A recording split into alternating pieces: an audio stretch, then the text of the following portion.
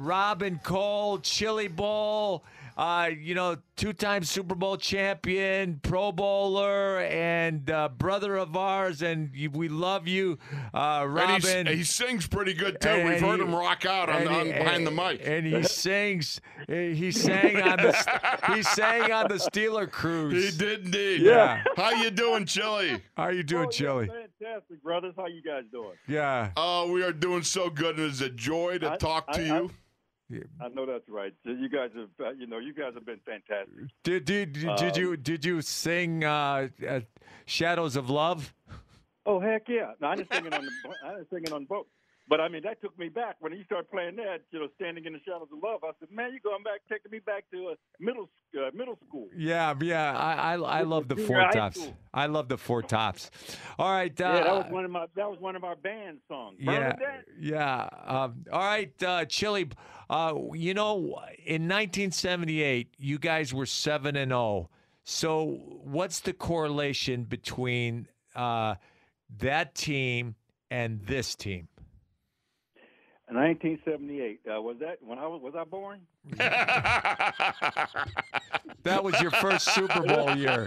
That was your first Super Bowl. That was really good, Robin. Very good. Hey, man, you're going way back, brother.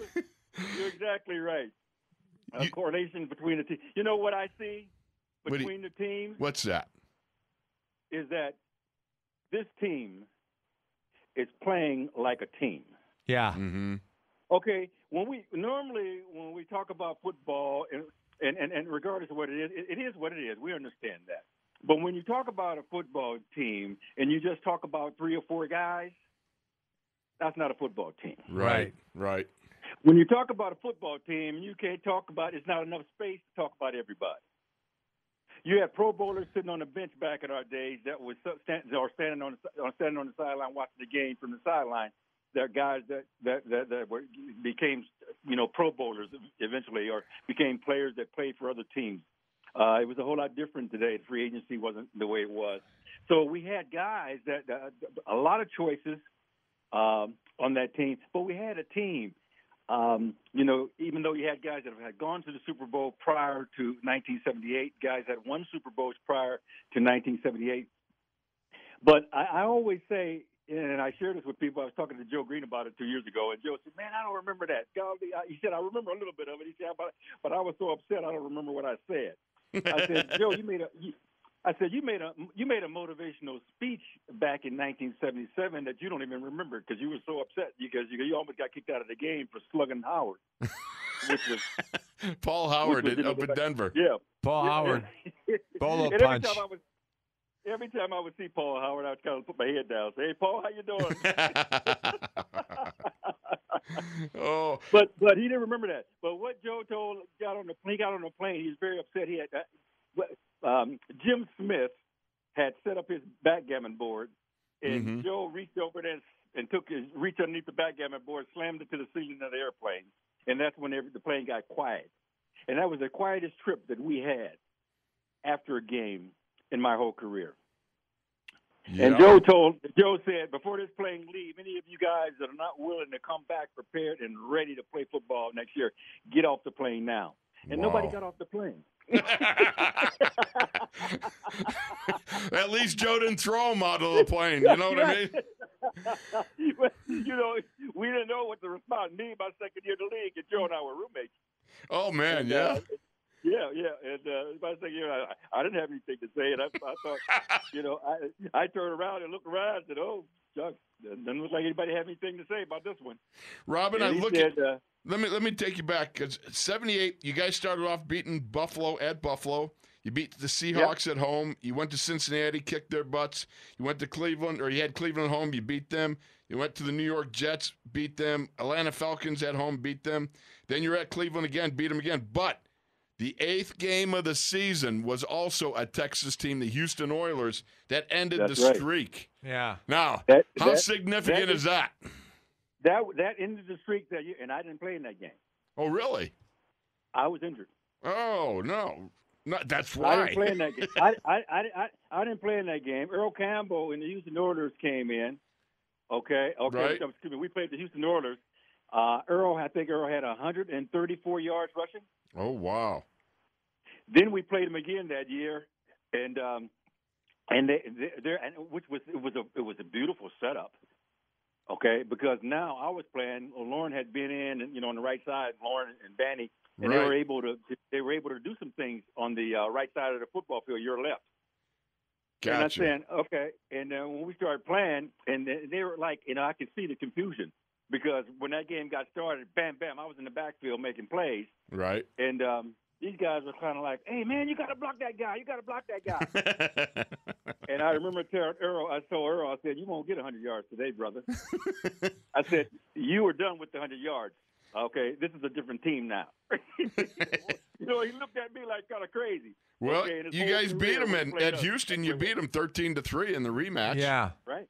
Is that the game Donnie broke Earl Campbell's ribs? No, that was another year because this was Earl's first year. Yeah. He was a rookie this year. Yeah. One thing. But getting back, I'm talking about that team. But getting back to the Pittsburgh Steelers of today, what I'm seeing is I'm seeing a team. I'm seeing every week some player steps it up and make things happen. Right. And they're making things happen together. And that's what I'm excited about. Now you. Oh. Okay. Yeah.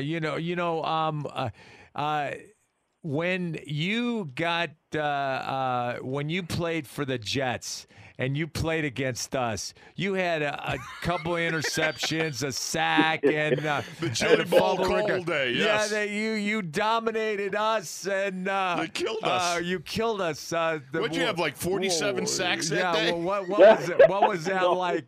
What was that like? Chili Bowl. Strip fumble, Hodge strip fumble. Oh yes. Let me share with you guys what the difference was. Yeah. Okay. The difference was this. It took my 12th year for me to get the opportunity to play the type of linebacking position that I was brought up playing. Yeah. Okay. I couldn't do that with the Pittsburgh Steelers. I mean, that's why we were winning probably more important. But, there's always room for somebody if they can play their game. Right. Okay. The way that I'm seeing Watts play his game, the way that I'm seeing, but he can't run up the field, keep running up the field, and let the quarterback duck underneath. Right. You can't do that. Right. You have to be on both sides. You have to be very, very cautious when you're running up the field. You can't keep running up the field, open up holes, and making things happen. I see a whole lot of that. I'm talking about that throughout the league. But I got the opportunity to play the linebacker that I played, okay? And when you read plays from the outside, when you can see things from the outside, you can really make things happen if you're that type of football player. In all my career, I just didn't get a chance to play the type of linebacker. Uh-huh. When LT came in the league, I used to say to myself, that's the way I want to play. But I can't play that way because Chuck told me don't be running on the other side chasing backside like that. So they let you in. Did the Jets let you run like that? They give you a little free wheel in there. Because I was playing inside, and then the outside linebacker got hurt. I said, "Oh man, I'm going back to my position." I said, "Man, give me 2 years." I said, and I'm not in the type of shape that I need to be to play the outside linebacker at this time in my career. Right. It would take me another year to get myself more flexible, moving, that kind of thing. But hey, I got the opportunity to play it. It was great. That the one thing about it was after the game was so good when we all hugged it out, and it was just like, man, oh man, what a day you had. Chili Bowl. We're all shaking our head, and everyone's going, and why was he let go? Could you explain that to us? So